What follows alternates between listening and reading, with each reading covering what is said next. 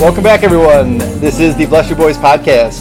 BlessYourBoys.com is your home for all things Detroit Tigers baseball on the SB Nation platform. I'm your host, Brandon Day, and with me, my co-host, Ashley McLennan. Ashley, how's it going tonight? I'm feeling a little sad. I'm feeling like the moment where you watch your ex get together with like the perfect person after being a real scumbag with you. Because Nick Castellanos has hit in all 8 of his games with the Cubs and just hit a 2-run home run. Oh, geez, he's got 2 homers now. Yeah. Yeah, it hurts. It hurts a little bit because we got to watch him kind of like, phone it in for the last couple months, and then suddenly get traded to a contention team, and he's got 9 extra base hits in his first 8 games with the Cubs, and his OPS with the team is over 1,000, and I'm okay. I'm not crying. It's fine. Yeah, it's just that I think he's had 4 doubles. They're all excited about him. This is the kind of thing I think you and I care about, and some fans don't, but some fans do, which is that it's a little bit of a always a Tiger situation, for just randos who showed up for one season or whatever, but Nick Castellanos is about as long tenured a Tiger as there is outside of Cabrera, and you want to see him do well, but it also is a little bit painful, but it's also hilarious, I think, just to kind of get a look at a player you've watched and argued about for 6 years, suddenly through the eyes of another fan base that kind of needed a player like that, and how much they're embracing him. I really love that they call him Big Nick Energy, which gives me a chuckle every time I see that. Yeah, there's Big Nick Energy t-shirts now. Yeah. Yeah, it was pretty funny to me, though, because initially I think a lot of people were like, no, his defense is terrible. And I'm like, yes, his defense is terrible, but you're playing him home field in a tiny stadium compared to where he worked. He's going to have a great time. You got Kyle Schwarber out there already. You're not going to notice. So I'm like, you guys, and he's been making some improvements defensively. So I had a chuckle, and I'm like, and now he's been there for less than 2 weeks, and everybody's in love with him. And I'm like, I knew it was going to happen, man. Yeah, if there is such a thing, Cubs ladies Twitter seems really enamored, and the no shirt, no undershirt. Oh, his unbuttoned shirt, everywhere. That's very popular. Yeah, that's sweeping the north side of Chicago. Well, apparently, as a fashion statement. It's funny because I wrote about him for Bleed Cubby Blue. Because they asked him they're like, this guy, can you write a little something about him? And I'm like, yeah, just be prepared for that unbuttoned jersey and big old bubble gum. Yep. And sure enough, everything is going exactly as I said it would. Yep, slightly untutored philosophical statements, lots of line drives, the occasional bumbling O-fish play in right field, mixed with the occasional shockingly good play in right field occasionally. Yeah. Oh, that's your guy. That's your boy over there. Enjoy him, Chicago. Yep. So, good for him. I don't know, I'm always have the attitude that, I don't want to see us, lose out in any way, but because we didn't here, I wish all these dudes well. I want Shane Green to do well in Atlanta. It's no skin off our teeth if they do well where they go, so hopefully they will play well and please their new fan bases while we sit here in Tigerdom, whittling soap animals or, sticks or whatever it is we're doing while we wait for this team to turn things around. Yeah. Hasn't gone so well for Shane Green on the flip side. Blew a save, had another rough outing, and I think that's all we've seen from him so far, so.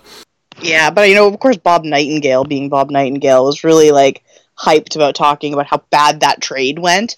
And I'm like, my dude, it has been, 4 days. Maybe let's calm down on calling the trade a total wash. Oh, how bad it was for the Braves. Yeah. Yeah, settle down over there. I think Mr. Green will be fine. He's just not a great reliever. He's just a good one, and that's okay.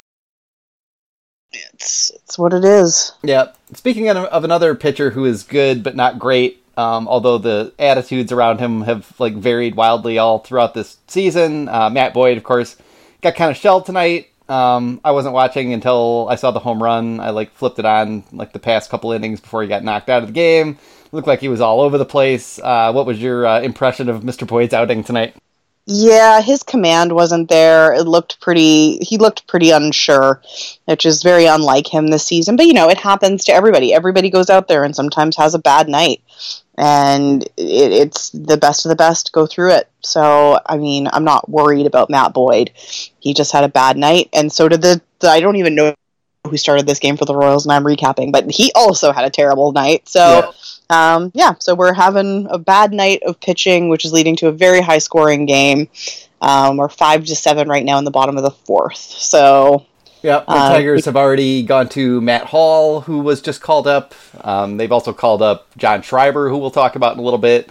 Matt Hall, I know, for whatever reason, I've talked to his mom a few times on Twitter, just because she's a big fan and always paying attention. I know his family is, obviously, super hyped, as are the Schreibers. Matt Hall, I don't know how he's done so far. I haven't been watching. Has he been okay? He was okay. Yeah. He didn't make things any worse. Yeah. Which is all you can really ask for a guy in his first outing with the Tigers. Yeah, so. Exactly. It's pretty hard to hurt something that's already this broken. So, yeah, it's a good time to get the young guys up here. I think we've all been just begging all year for them to turn to them a lot more. And Matt Hall's an interesting case, just to kind of bring up this little tidbit for a minute, where the Tigers really do, at least over the past 2 or 3 seasons, have finally kind of recognized some of the things that other teams have been ahead on in terms of looking for high spin rate guys in the draft or in trade, trying to take guys with super high spin curveballs or sliders.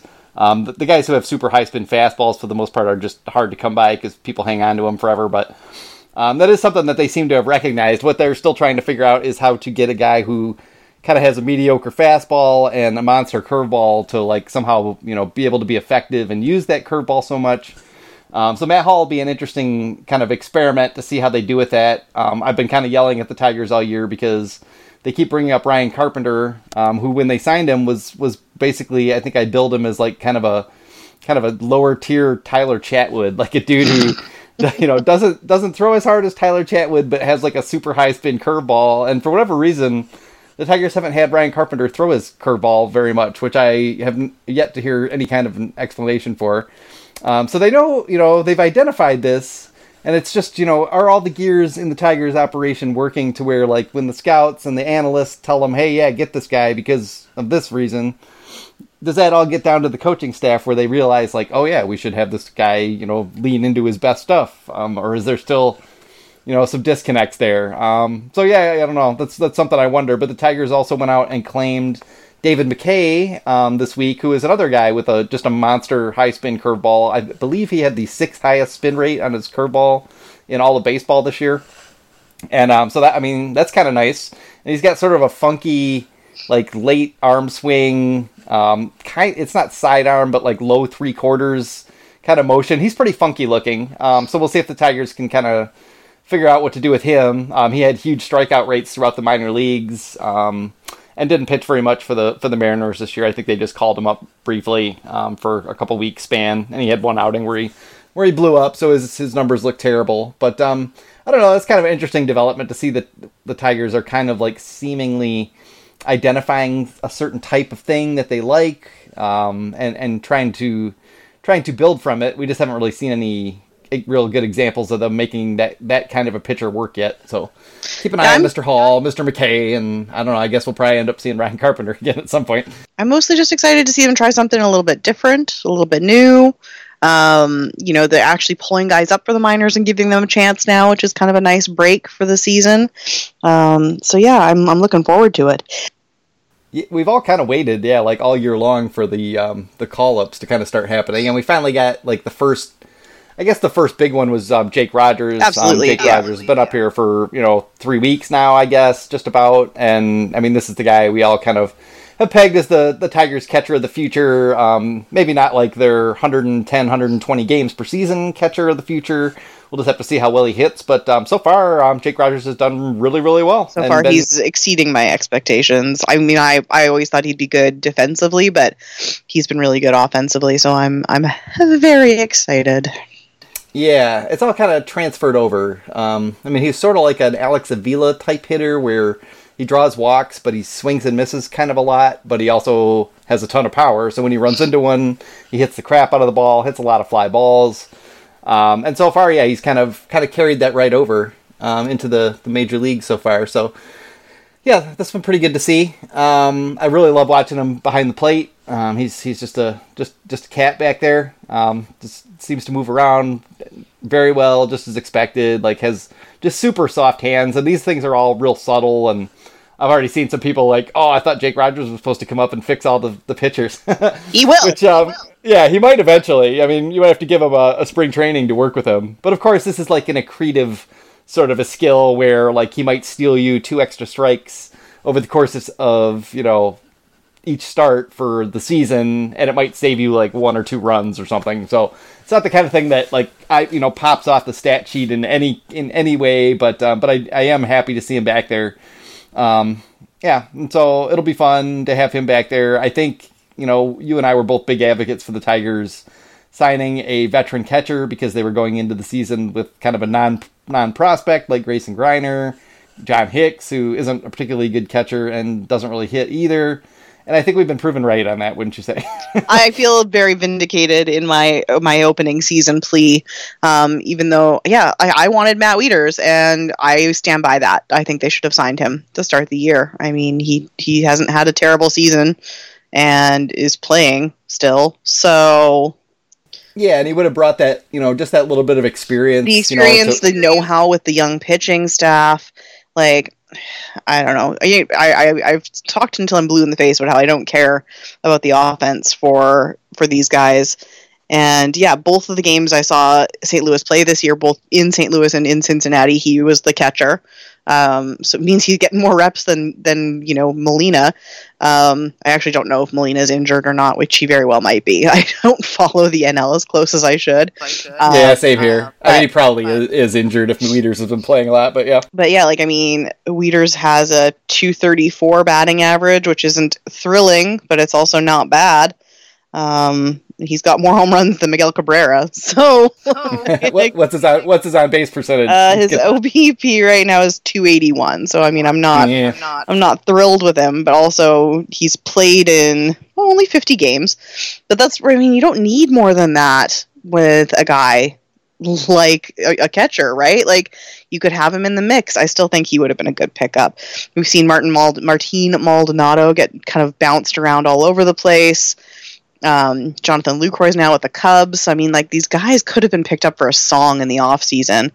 So yeah, didn't Martin Maldonado get traded for Tony Kemp? Yeah, I think so. Yeah. I mean, I think we would like Tony Kemp. Tony Kemp would be a useful little player to have around. Yeah, I mean, you're not going to get a free agent catcher who's really good very often. Like, it just doesn't come to that. But going in with basically nothing, and knowing that they were probably going to take their time and, you know, give Jake Rogers half the season in Toledo to kind of get warmed up. Yeah, I mean, I just think it would have been a smart move, both for the pitchers and the pitching staff, as well as, you know, hopefully to give at least a little bit of production to the offense while you waited for Rogers to come up. And yeah, just a little bit of veteran leadership. You know, these aren't the larger decisions that are really going to matter that much, but when you're making off-season decisions, you know, you're just looking for small wins when you're not planning on spending much money. And when you look at what they spent on Jordy Mercer, who neither of us really wanted, and what they've gotten back from him, I mean, the money would have just been much better invested in a catcher. And now here we are, you know, halfway through the season, and we haven't seen Josh Harrison hardly at all. Jordy Mercer's barely played. And now, because Tigers, they're going to let those two guys like play a whole bunch probably down the stretch because they're veterans. I even saw Chris McCoskey from the Detroit News say something today about, you know, like how this helps you sign veteran players because they see that, you know, they're going to get the playing time you promised them and all this kind of stuff. And I have yet to see one example in my life where it didn't just come down to, you know, money and, you know, does this team have a chance to, you know, play well and win? That's what people care about, you know? Nonsense. And every veteran player out there knows that they have to show it to get the play time. Like, they know if they're a 36-year-old infielder that nothing is a given when you have, you know, 6 22-year-olds vying for that position in the minor leagues. Like, any genuinely knowledgeable player knows that there's no guarantees on that field. So, like, that's a stupid statement. Pardon me for saying it. Like, I mean, it really is. Like, why didn't we get Jordy Mercer for like $1 or $2 million then this year? Why weren't there people beating down the door going like, wow, they treated Victor Martinez great for like 5 years, so I'm just going to give the Tigers a huge deal. Go play there where I know I'll be happy and treated with respect. Like, no one, I mean, get the fuck out of here. Yeah. Come on. Yeah. That's not how this works. But, yeah. So anyway, yeah, I mean, I think, this is all, kind of rehashing the past, but, that's kind of what we're left to do here to a large extent. Yeah, I mean, if they just would have done that, we'd be in better shape, I think, and gone with a catcher. And now here we are with, Travis Demeritte, for the most part, is going to play outfield, but, Nico Goodrum played a good shortstop, and now he's kind of getting bounced around again. They won't call Willie Castro up because reasons, but also because, he's not going to get regular playing time this year, and, they want him to play full time, and, that perfectly makes sense, but the whole reason for that is because you've got Jordy Mercer sitting in there blocking up the work. Yeah, well, the nice thing about Demeritte is that he does have experience playing quite a few of the infield positions. So if they do kind of need to slot him in there, he's done second. I think he's done third. Yeah, I'm trying, but he has that infield experience. So there's no reason that they can't use him there going forward if need be. Yeah, a few Braves fans. And if people probably are familiar, but if you kind of missed it, Travis Demeritte was the second piece in the Shane Green deal with the Atlanta Braves. He wasn't really ranked anywhere on prospect lists anymore. Had 2 seasons where he had kind of just been, Rule 5 eligible, and they'd left him off their 40-man roster, so we could have just picked him up instead of Victor Reyes 2 seasons ago for free.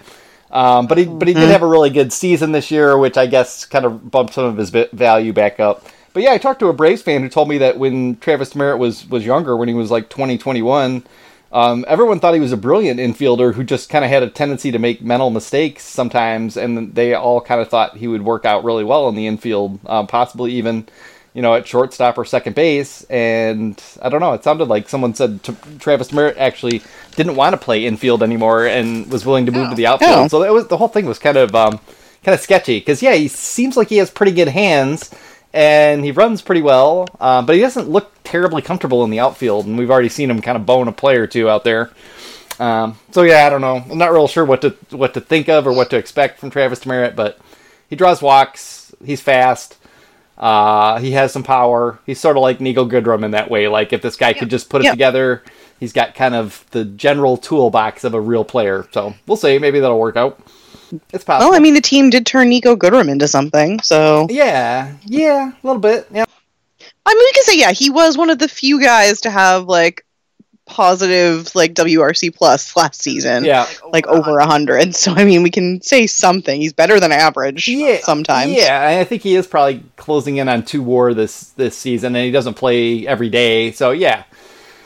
Definitely guys worth having, just more kind of guys who on a good team will end up being the utility type players. Not really any starters still. And I guess that's kind of the drag. The way this year has gone is that we still don't see, other than Rogers, any sure signs of a starter anywhere on the field. Which is kind of a bummer. You would have hoped someone would kind of take a step forward, that Kristen Stewart would kind of get the bat going, to kind of take the edge off the fact that his defense isn't very good. But yeah, it just kind of feels like this entire year has just been spinning wheels, and we're just now hopefully getting to the time where we'll see a few interesting players hopefully come up and get a little bit of a look. Yeah, I'd like to see what happens in September. I'd like to see who gets the call-ups. So... some interesting candidates. We already mentioned Willie Castro. Mm-hmm. Doesn't feel like Daz Cameron has done enough this season, and it also feels like the Tigers are I don't know what's exactly going on, but it just feels like the Tigers are a little grumpy with Daz Cameron, one way or the other. Like, they were batting him at the bottom of the order for a long time and limiting his plate appearances for some reason. I don't really. We never really heard any details on what was going on there, but they did the same thing to Jake Rogers for quite a while. The two of them were hitting 8th and 9th and getting the least amount of playing time. So yeah, I don't really know what was going on. If there was some plan for that, I have no idea. Or if it was just, as the Tigers tend to do throughout their farm system, they're dedicated on winning games more so sometimes than developing players in the optimal way, which, that's the Tiger way, I guess. I don't know. They might be right. I don't know. Maybe they're right, and it does give the players something to, be winning games and having a chance to go to the minor league postseason and stuff. But I don't know. I find it hard to believe in any of that, especially, you know, some of these guys like Alex Faedo pitched in the College World Series and like pitched 2 huge games. It's hard for me to imagine the Eastern League postseason is quite going to match up to that in terms of atmosphere. I don't know, but whatever. We'll just see. We'll see how it goes there. But the other one who we did get called up, who I don't know we may see later on in this game, is John Schreiber. Yep. And that's a guy, like ever since he was in West Michigan a couple seasons back, people have been really kind of enamored with John Schreiber. Like, I don't think anyone's ever kind of come out, anyone particularly credible anyway, and acted like he was going to be some kind of a dominant reliever. But he does have like kind of some interesting traits to him. He throws from a really low angle, almost a sidearm angle. Yeah, sidearm, but not. And I love me a sidearmer, so I'm looking forward to it. Yep, and of course he's also a local boy from the Wyandotte area. So yeah, he's got some local flavor there. Friends of the site, Emily Walden and Mr. Hookslide, have both been big fans of his ever since he came up. Keenan Carter, who wrote for us a whole bunch on prospect stuff, and now is running the Tigers minor league report site, which you should all check out. Was also a big fan of Schreiber and had interviewed him a couple times. Great personality. 92, 93 mile per hour fastball. Pretty hard to hit for right-handers. He's got that Darren O'Day vibe where he's got a pretty solid slider that isn't really like a plus pitch or anything, but especially to right-handers from that angle seems really hard to hit. And it's just a question of whether or not he can figure out a way to deal with left-handers, because we just don't really see too many specialists. Right, I guess it's better to be a right-handed specialist than a left-handed specialist, but yeah, you just don't see that many guys that kind of work exclusively in a role like that anymore. I do wonder if that might change next year when they add the extra roster spot. Maybe we'll actually see a little bit more specialization kind of coming back in. That'd be nice. Yeah. Although I don't know, like I get mixed on that, right? Like I hate the idea of you're a 7th inning guy, you're an 8th inning guy. Like I feel like there is room to play with that, but also you're right. I would like to see guys. I don't know what I want, Brandon. No, I know what you mean. It's like a usage versus like style kind of thing. Like there might be guys who are better styled to face certain hitters, but in terms of usage, we don't really want to see the regimented. You're this inning. Yeah, you're this I don't want inning. guys just assigned for like I and also next season we're losing the loogie. As far as I'm not making that up. I don't think it's next year they're phasing it out, where you'll no longer be able. I think it's going to be like a 3-batter minimum, or for all relievers. So your lefty specialists are going to have to become a little bit more, diverse. Yeah. So that'll be interesting too, because I think that's going to change the way that we look at bullpens, and you're going to need guys that aren't just, lefty specialists that can do a bit more and can go a bit longer. And I think that's going to be a little bit interesting. Yeah. I think there are some teams that's going to affect, although I think a lot of teams have also kind of gone away from that in recent years, just as more teams, not so much the Tigers, but other teams have been a little bit more flexible and creative in how they use their bullpens and their pitching staffs in general. It kind of feels like more and more having a guy on hand to just get this one batter has kind of become a thing of the past. It's sort of more of a 90s aughts sort of a thing that you don't see too much anymore. So I don't know if it'll affect that many teams.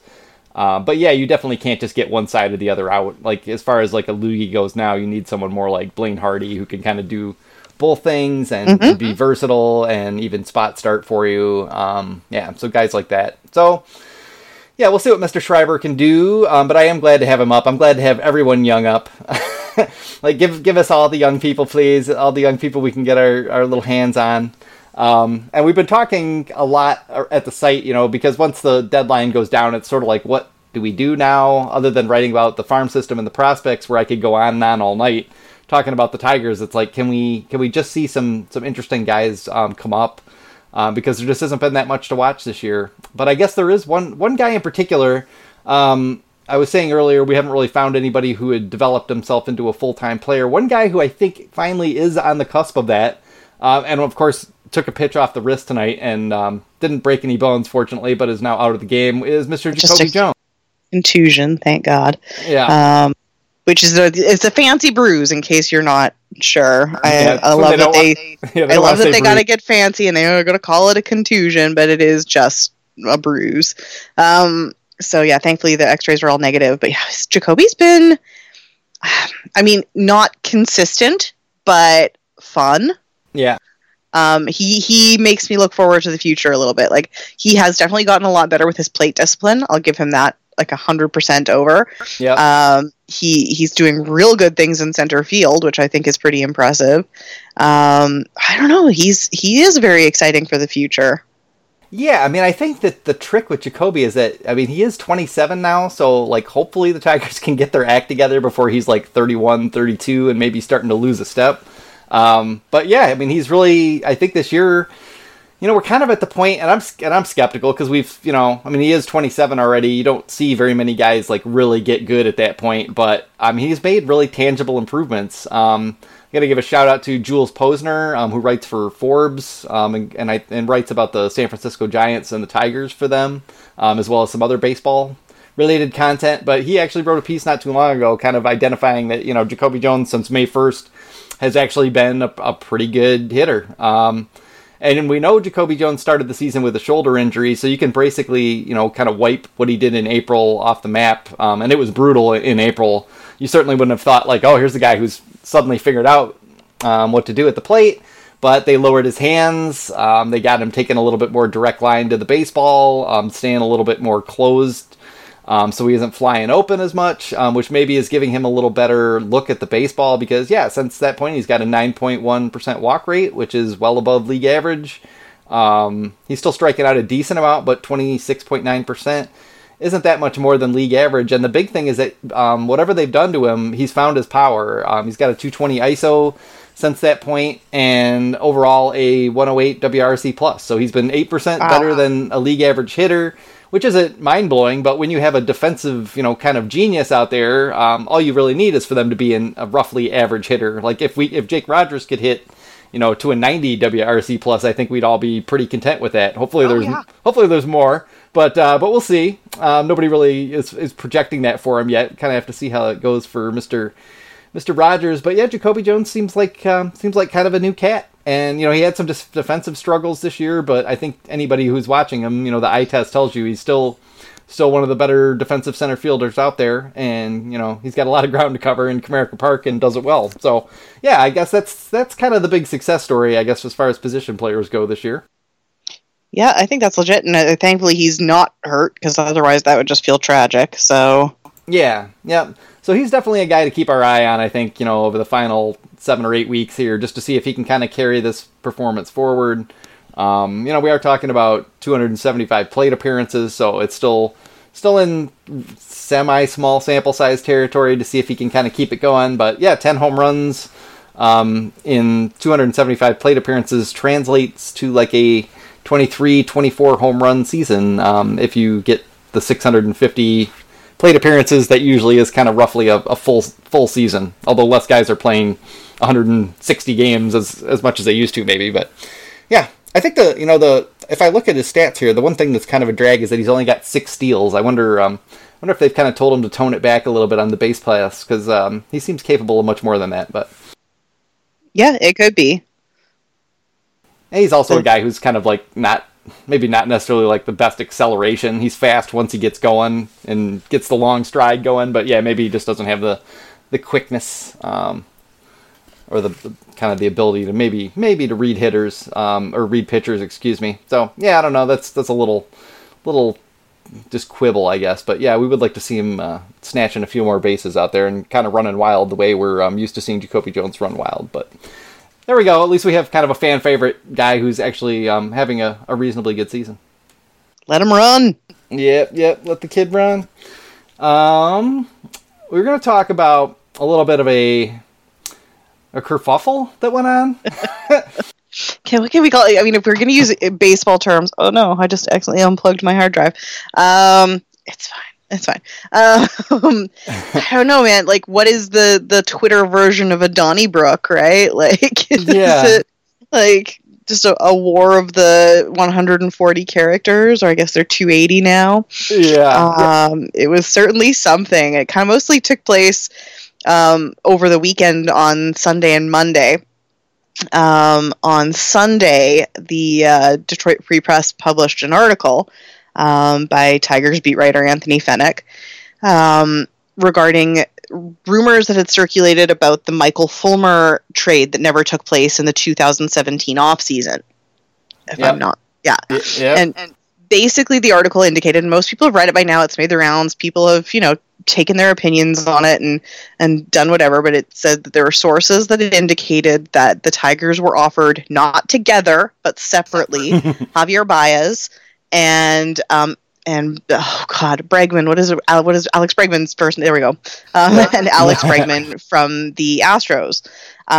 Now, I don't think that this is quite as insane as people suggest, because I do remember hearing Baez's name get floated in that offseason as being a potential. I don't remember hearing about Bregman at the time, but this is also prior to Bregman having his insane 2017 kind of breakout season where he just went bonkers, where the World Series win happened for the Astros, where they, signed an extension to him just this past season. Yep. So I don't think this is just preemptive to the entire kerfuffle that we're going to talk about, but I don't think that either of these suggestions are as insane as the internet made it seem like they were. You do have to remember that at that point, Javi Baez was still a defensive genius who hadn't really figured it out at the plate and was still a below average hitter. Yep. Everybody thought Alex Bregman was going to be really good, but there were still questions about what kind of power he was going to be able to produce. He's kind of shut down a lot of those concerns. And the Crawford boxes in Minute Maid Park in Houston have helped him out there, because he's a very, very good hitter.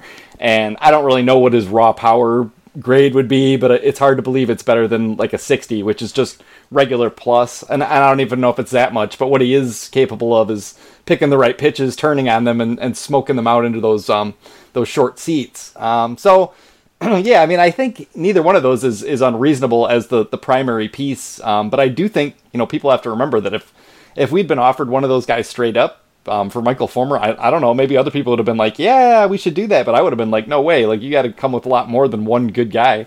Yeah, this is coming off his Rookie of the Year season. This is when his value was at its absolute highest. And yes, of course, in hindsight, that kind of deal looks insane.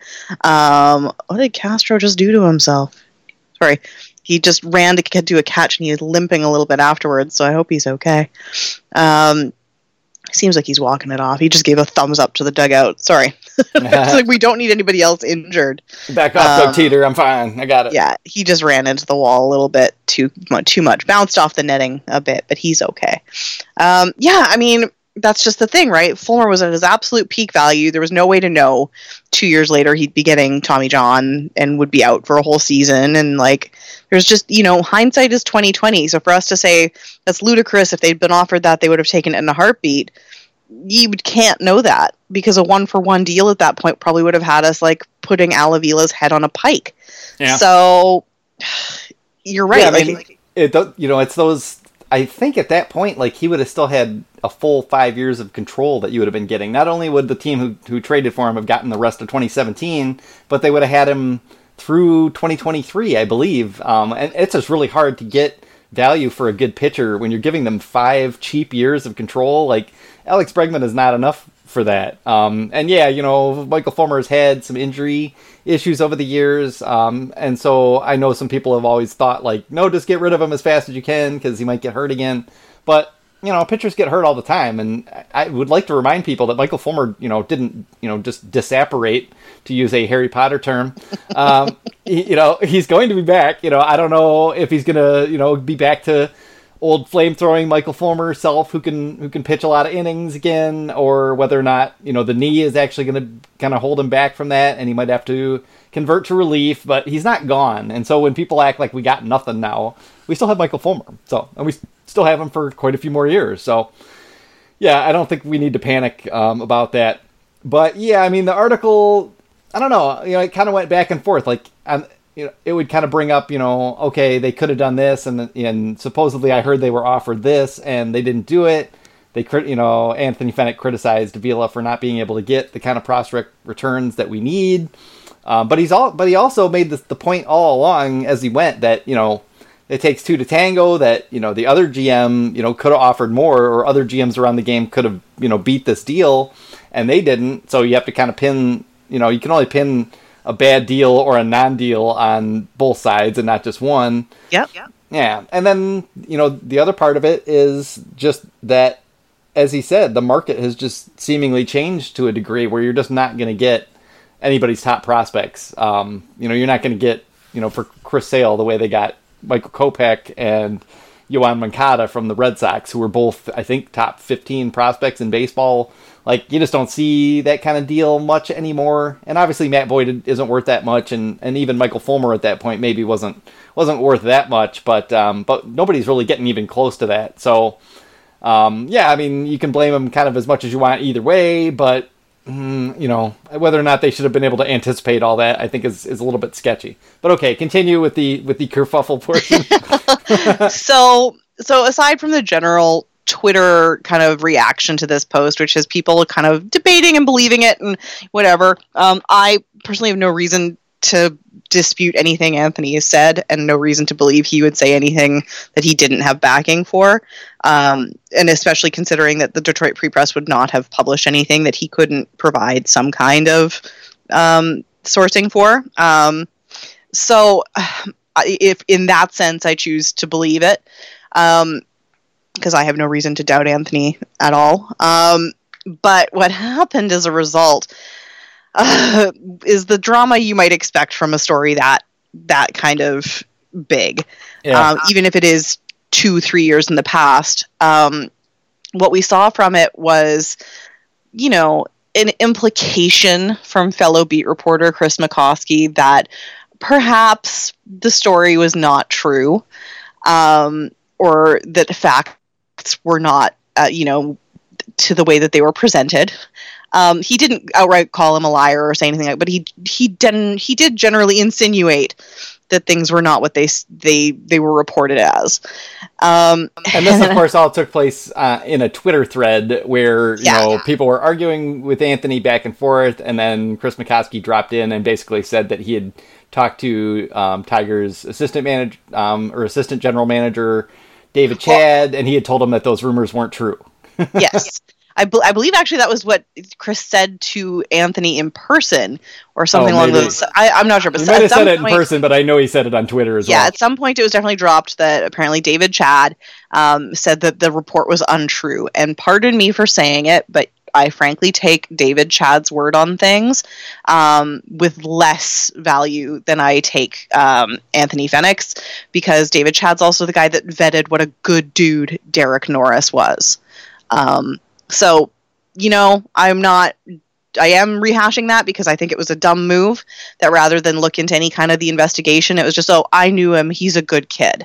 Yeah. So, and even more, beyond that, it's just, David Chadd has every reason to lie? Kind of, or at least to just paint it, the way the team wants it painted. I mean, you can look at that either way too, but when the team obviously wants to come out and paint this in the best light, and David Chadd happens to make, just to mention that one thing, doesn't go into any detail.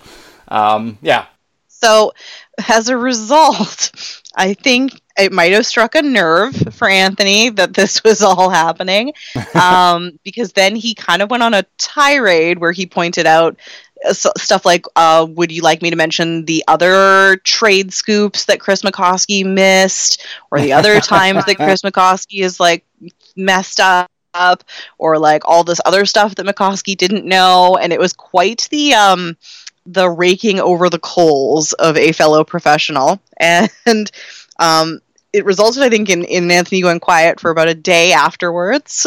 We were all like, oh God, what's happened here? I don't think he was going to get fired for something like that, but what happened? And yesterday he was back posting pictures of donuts in the press box, and it seems to me that all has been forgiven. But for a day or two, it was some very interesting drama in Tigers Twitter land, all because of an article that, voiced what might have happened 2 or 3 years ago. Yeah, and I imagine Evan Woodbury and Cody from The Athletic, just sitting back with their popcorn, sitting there going, guys, am I gonna have to sit in between you? Yeah, for sure. And I don't know, I guess my reaction to the whole thing was more just, the two beat writers duking it out, I don't really care that much about. It was interesting to watch for sure. And as far as the deals go, like, you know, they could both be right. Like, David Chad could be telling the truth, and Anthony's source could be telling what he thought, what he heard, and what he saw happen, and both could be telling the truth, and no one could actually know. So, you know, for a fact. That's what they say, isn't it? That there's 3 sides to every story: yours, mine, and the truth. Yeah, anybody who's watched Rashomon, you know, should be able to identify those 3 parts to any story. Yep. So yeah, that was, I don't know, that whole thing was kind of fascinating. But I guess what it just highlighted to me is just how hard it is to accurately go back even like 2 years and really, you know, honestly evaluate what some news like that would have meant at the time. Like, it's just very difficult to project into the past and say like, oh, well, if they would have offered this, yeah, you know, Alex Bregman for Michael Fulmer would have been great. You know, when at that point Michael Fulmer wasn't injured and still looked really good, and Alex Bregman wasn't Alex Bregman yet. You know, everybody likes to be able to say that, yeah, you know, I saw the injury coming and I knew this and blah blah blah, but that's all, you know, just the kind of BS people talk for the most part.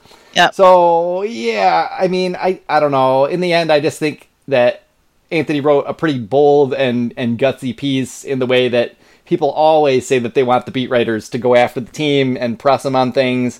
But then whenever they do, then, you know, all the Stockholm Syndrome type fans come out who, you know, just literally will argue you to death that anything Al Avila could possibly be doing is bad or wrong. You know, just the kind of people who just love to, you know, basically it's just kind of this general appeal to authority kind of attitude. Like, you know, you don't know, and we're just going to trust the Tigers because those are our guys and we're stuck with them, essentially becomes the kind of circular logic that comes into it. I have yet to see any real, you know, comprehensively strong defense of Al Avila and his staff ever from anyone. I have seen some really bad takedowns of them for sure that were unreasonably harsh and inaccurate and blah, blah, blah. But, you know, it's pretty hard to say that Al Avila's done a good job so far. And if you believe that, that's fine. But I just hear from too many people who I watched criticize like every move Al Avila made for 3 years, and now because the farm system is reasonably on pace to be good at some point, which I would point out is only the first step in building a championship team. We're still a long way away, and they've taken their sweet time just to get to here. But, you know, because things have gone that far, people just don't want to shake the boat and just want to believe everything, you know, has changed and they've figured everything out, and now they're smarter than other teams and have it all going on. You know, you can't really argue with people that way. I guess what it all comes down to is that we're all going to have to look forward, and we all know that the Tigers need bats, which was kind of Anthony's like main point, is that they haven't been able to get those bats. Tigers don't have enough bats in the farm system. They've got a lot of pitching. They've got more pitching than anybody probably at this point. But you know, you can't win with just one half of the game. I'd love to just pitch everyone into oblivion, but I don't expect that we're just going to be able to put out like 9 amazing defenders who can't hit and produce some kind of a Royals type 2015 outcome anytime soon. I don't know. I think that might be actually a reasonable strategy to kind of pursue in the interim, is just to put like, you know, you just put Derek Hill, Daz Cameron, Jacoby Jones, Victor Reyes all in the outfield next year.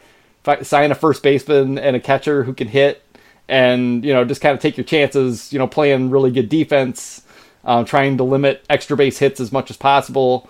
Whether or not you give up some singles through the infield maybe isn't such a big concern, as long as you can limit the damage there. I don't know, that might be part of the strategy going forward, which we'll end up talking about a lot this offseason. But yeah, right now I do think, you know, we need to look forward rather than back, because we're all stuck here together, and Al Avila has an extension now.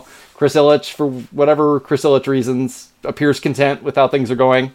And, you know, the Tigers really are just a couple big moves away. Like, that's kind of what it comes down to. Like, things have gone okay, but those big moves that they've needed to hit on just haven't happened yet. And if they happen to come around in the next year, you know, things could change real fast. So, I don't know, I guess I've just been looking at it like I'm giving them this offseason, next draft, and next trade deadline, and then we'll probably reevaluate at that point and see how things are going then. But, you know, we're fans, we're held hostage, so whatever happens, it won't be up to us. Hostage. I know it's like it's Stockholm syndrome to the core, right? Except we know we don't love. We're just in it. We're just like we can't leave. Yeah. More of just like a calm, like, well, maybe not even calm, but just acceptance of the situation rather than an embracing of the situation. Yeah, as Stockholm syndrome would imply. Yeah. Yeah. So yeah, I mean, that's kind of all that's been going on. The Tigers released Trevor Rosenthal after another kind of insane-looking outing where he was all over the place and couldn't find the strike zone. And that made me sad because I would have liked to have just hung on to him and made it work. It's not like we don't have, 7 or 8 other terrible pitchers that we've been just using off and on all season. I kind of would have been all right betting on the upside there. But if he isn't going to get it together and if the Tigers were unable to get him, signed for some kind of reasonable amount through next season, I guess there's really no point. And as it happens, former Royals closer and Arizona Diamondbacks closer Greg Holland was just released by the Diamondbacks after kind of blowing up for a month straight. So maybe we could just, pick up another formerly dominant veteran reliever and then try him instead. I feel like I wrote an article about how the Tigers should pick up Greg Holland 2 years ago. Yeah. Yeah, I would have liked to have had Greg Holland 2 years ago because he actually did come back from surgery and was pretty good for about a year. But yeah, it's kind of slipped away from him this season apparently. So yeah, so that's just how that goes. The Tigers do have plenty of arms to call it, but it continues to look like they're really just not going to promote anyone anymore and just leave everyone at Erie and try to finish out the season there. Maybe when that season is over, if anybody has any innings left, they'll consider giving someone a look in the major leagues because we've also heard that they don't want to push Daniel Norris, too many innings this year, still coming back from surgery, hadn't thrown that many innings either the last 2 seasons. Spencer Turnbull, kind of the same situation, although the injuries have kind of probably balanced that out to where, I don't think the workload is going to end up being too much for him. But yeah, there just doesn't seem to be a whole lot else that we're going to get. Hopefully we'll see Willie Castro or Daz or something, and that's about all there is. Yeah, Willie Castro is the only one that I was like, I mean, had we not had Jake Rogers come up, I would have been very hyped to see him. But yeah, Willie Castro is pretty high up on my list. I'm looking forward to seeing him in September. Yeah, he's another guy who I just I don't know if he can really be a full-time player, but I just want to see young guys. I just want to see guys who are young, who have bat speed and energy, playing, and not guys who really don't have a place anywhere anymore. So yeah, so hopefully there'll be a few more to watch. Trying to think if there's a whole lot else going on. The only other thing I kind of wanted to mention was just some of the minor league news. I don't know, I probably will do another minor league podcast maybe this weekend and kind of go into some detail on some of these people. But there has been a bunch of moves. Riley Green, the Tigers' first-round pick from the 2019 draft, has been promoted from the Connecticut Tigers in short-season A-ball to the West Michigan Whitecaps, which is pretty cool because a lot of Whitecaps fans are Bless You Boys readers, and they're all going to get to watch Riley Green. I would imagine the Whitecaps sold a lot of tickets tonight to see him down there. Yeah, they're currently losing, but... Yeah.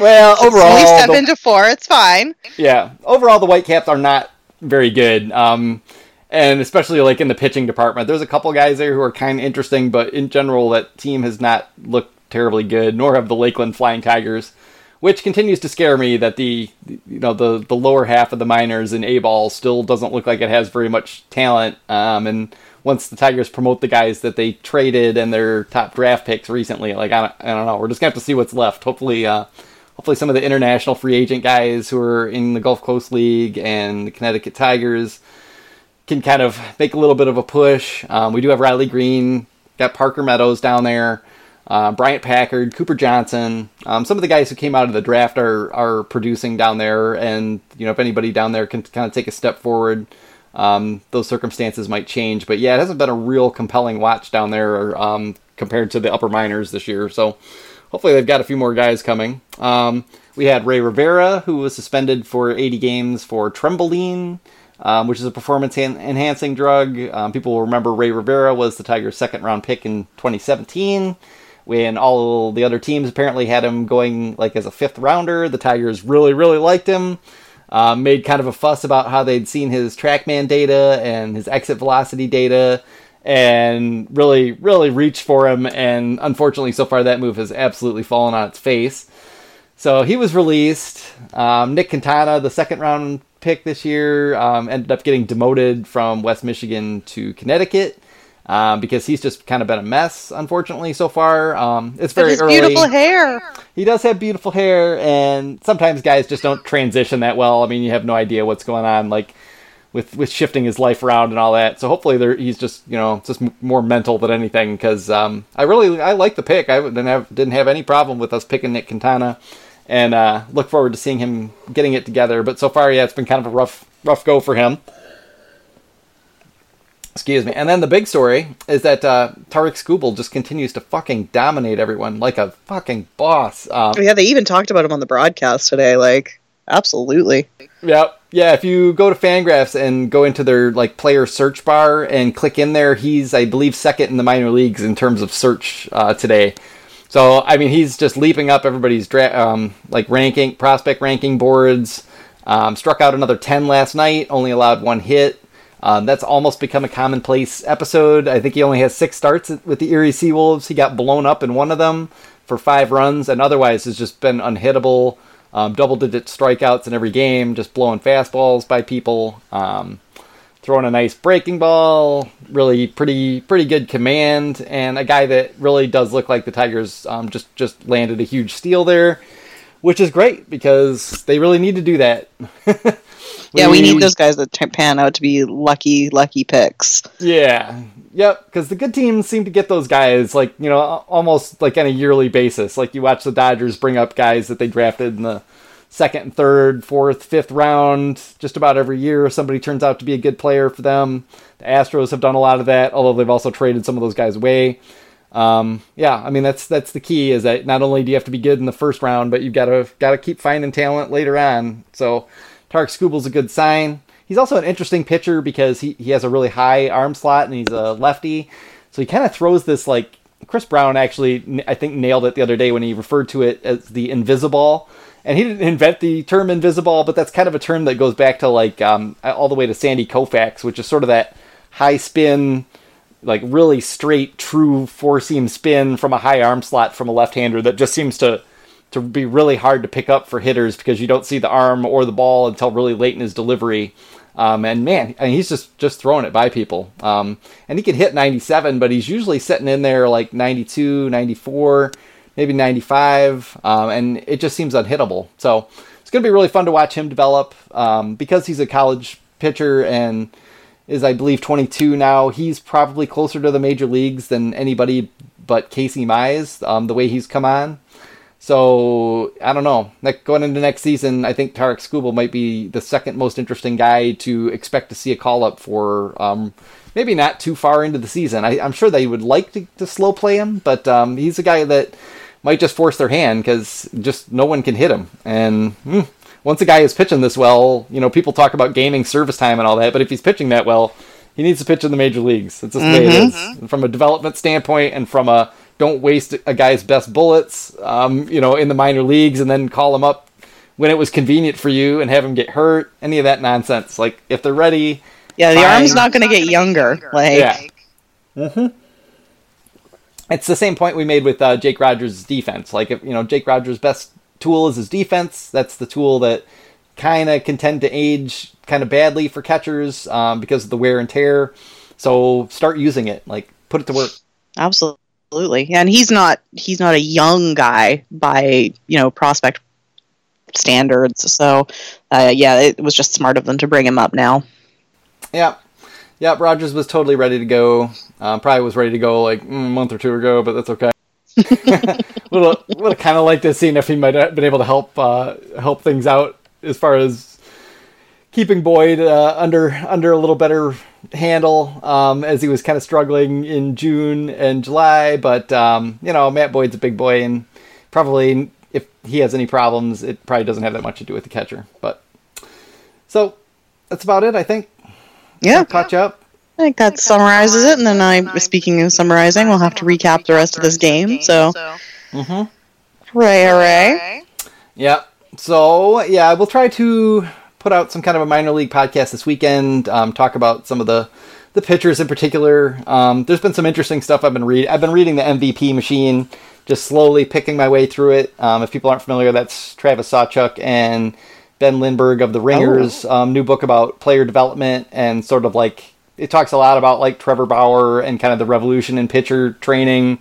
Talks a lot about like the launch angle hitter guys. But it also has been fascinating because it goes back and talks about like innovations in player development, going back like 100 years, like the development. That's fascinating. Yeah, I think you would love it. It's very readable. I've been just kind of reading like chunks here and there.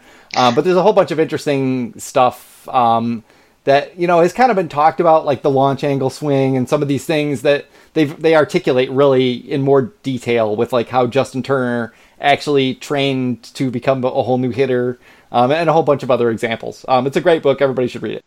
Yeah, I think I remember them announcing it was coming, and I was supposed to pre-order it and then forgot. So now I will see if my library has it. Oh, yeah. Yeah, my library doesn't have it, despite my complaining about this repeatedly, but that's all right. This is one of those books where I'll just go... pretty good, but... Yeah, I mean, ours usually is as well, but yeah, I mean, that's the kind of book where I'm like, I'll go buy the book, because these guys need the money, and I try to support Barnes & Noble where I get the chance and not buy books from Amazon if I can help it. So I would like to point out that taking books out from the library also helps authors. It does. Because it, you know, means that those libraries are more likely to pick up copies. Those copies are paid for. Sorry, I go on a library rant.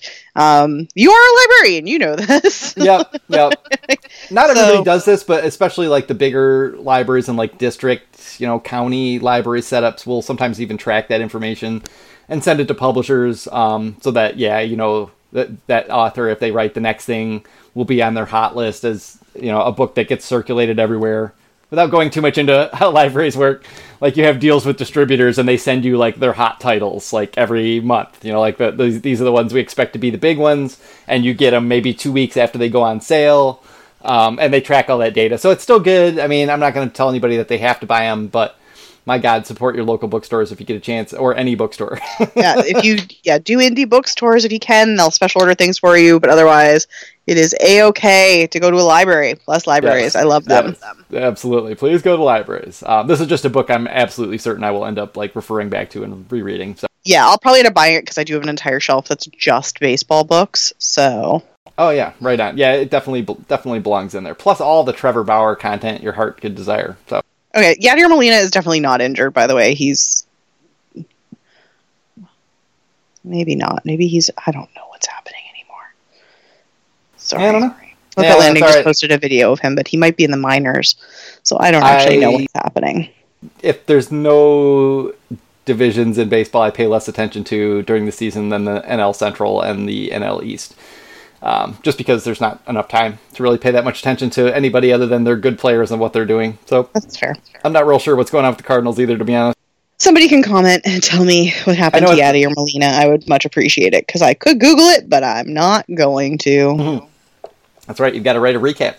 I have to write a recap. I have to watch the Tigers blow this game. Are they leading right now?